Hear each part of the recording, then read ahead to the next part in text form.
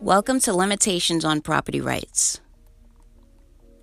In most cases, property rights can be very limited.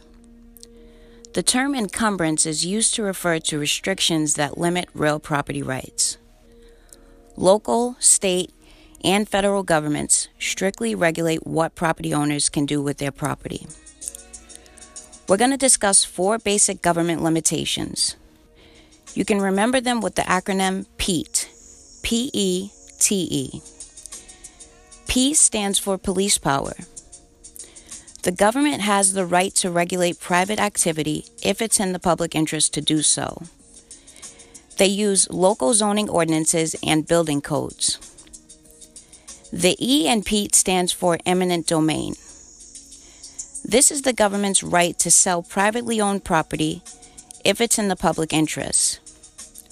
The term condemnation is the legal process for taking the land. The T in PETE stands for taxes. Municipal property taxes are the primary source of revenue for municipal governments. The letter E at the end of PETE stands for escheat. The state has a reversionary interest in all privately owned property. If an owner passes away without a will or without any heirs, their property transfers to the government. This is known as escheat. Let's dive into zoning ordinances, also known as laws regulating land use. The zoning laws for Massachusetts are found in Chapter 40A as the Zoning Enabling Act. Towns often use master plans drafted by a planning commission to plan their future development. Zoning may include rules about building use, heights, setbacks, lot size, and buffer zones. Properties can take many forms under zoning ordinances. Let's go through them together. Single-family homes. That's a property containing one unit. Multi-family homes. A property containing several different units that are not subdivided. Condominiums. Subdivided units contained within shared common areas. Cooperatives. Shared property owned by a company or corporation. Mixed-use developments. Properties containing multiple uses, such as retail and residential condominiums. Planned unit developments. Mixed-use land developments that are often exempt from certain zoning regulations. Next, we will discuss ways to bypass zoning. Non-conforming use. Properties can be grandfathered or exempted under zoning if a structure was legal when it was built, even if zoning has subsequently changed. Through variance, or by special permission to do something otherwise forbidden by the zoning rules. Then we have conditional use permits, referred to as special use permits. You can think of this as a limited variance. It allows commercial or residential use that normally wouldn't be permitted in an area. The difference between variance and conditional use permits are that you are restricted to a specific use case that is deemed to be in the public interest. For example, only used for a supermarket. Towns usually use conditional use permits instead of use variances, which leads to converted use properties. An example of a use variance is allowing residential property to be used commercially. The process to obtain either a variance or conditional use permit varies in every municipality. It most often works like this. First, the property owner applies for building permits with a local zoning enforcement officer or a building inspector to build what they want. The officer or inspector checks local zoning rules and determines if the proposed structure is allowed. If all is well, they will receive approval and can build what they like, but they are still subjected to the local rules. If by chance the building permits is denied, the property owner can appeal the decision to the local zoning board of appeals, also known as ZBA. They do this by applying for a variance or conditional use permit. The ZBA will review the application. They look for any hardship that is imposed on the property owner by local zoning rules and any negative impact the proposed building might have on the community. A public hearing is held to allow neighbors to comment on community impact, and this influences the ZBA's final decision. To gain approval, a property owner must often show that their enjoyment of the property is unreasonably impacted by local zoning rules, or that a variance is necessary for their property to have a worthwhile use. Often, a successful owner will show there is something unique about their property that requires the approval of a variance or conditional use permit, so they may fully enjoy their property rights. For example, they might have a river that cuts through their property, whereas other properties do not. Now let's talk about building codes. They're referred to as enacted ordinances. They set requirements for kinds of materials to be used and standards for construction of all aspects of a building.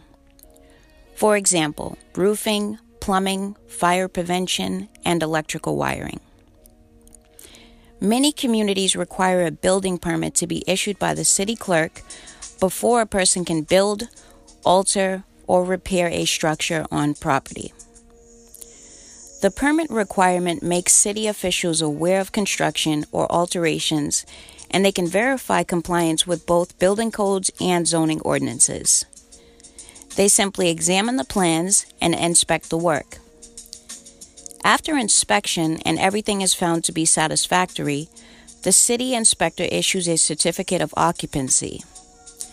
A property can be conveyed without a certificate, but may not be lived in. Brokers should protect the best interests of their clients by ensuring that a certificate of occupancy is included in the settlement documents. It's important to know if the construction or alteration of a building violates a deed restriction. The issuance of a building permit will not cure this violation. A building permit only proves the applicant's compliance with municipal regulations. If a conflict arises, rights of the adjoining owners in the subdivision to enforce deed restrictions will typically prevail over police power legislation of the community. Now that is if the restrictions are more limiting. So now that you know a little bit about public restrictions, let's go over private limitations. CC&Rs are private limitations or restrictions that are contractual limitations on ownership created by deed or separate agreement. There are two basic kinds: covenants, which are restrictions created by the developer of a subdivision or a planned unit development. The developer or another owner can enforce the covenants by court action, but they must be enforced consistently and uniformly against all property owners in a subdivision to remain legal and enforceable. The second type of CC&R is a deed restriction. Deed restrictions are limitations written into a deed. They create a fee simple defeasible estate, which we discussed in the episode on methods of ownership. You should know that restrictions run with the land, meaning they're binding on future owners of the property as well as the current owner. The last topic we're going to cover in this episode is taxes. Property taxes are paid to the town or the city where property is located. They are calculated against the assessed value or tax value of property. This is known as an ad valorem tax, meaning at value. All property subject to tax is listed on a municipal tax roll. The total taxes collected by the municipality is referred to as the tax base. Property taxes pay for local services such as schools and trash pickup. Property taxes are paid in mills, dollars. Taxes are paid on a fiscal year running from July 1st to June 30th, and they are due 11/1 and 5/1. If paid quarterly, they're due 8/1, 11/1, 2/1, and 5/1. Be aware of special assessments, which are a special tax for any betterments to your property. You're going to need to know how to calculate taxes. So I will put the formula and the notes on this episode. But for now, let's just go over an example. What is the annual property tax on a $100,000 home that is assessed at 40% of its value in a town with a millage rate of $20 per $1,000? Start with finding the ad valorem tax. Take $100,000, multiply the tax rate of 40%, so that should be $100,000 multiplied by 0.4, should give you $40,000. Then determine how many thousands are in the assessed value. So take 40,000 divided by 1,000. That'll give you 40. The last thing you want to do is multiply 40 by the millage rate of $20 per 1,000. This will give you $800 in taxes. This is your step-by-step real estate exam prep.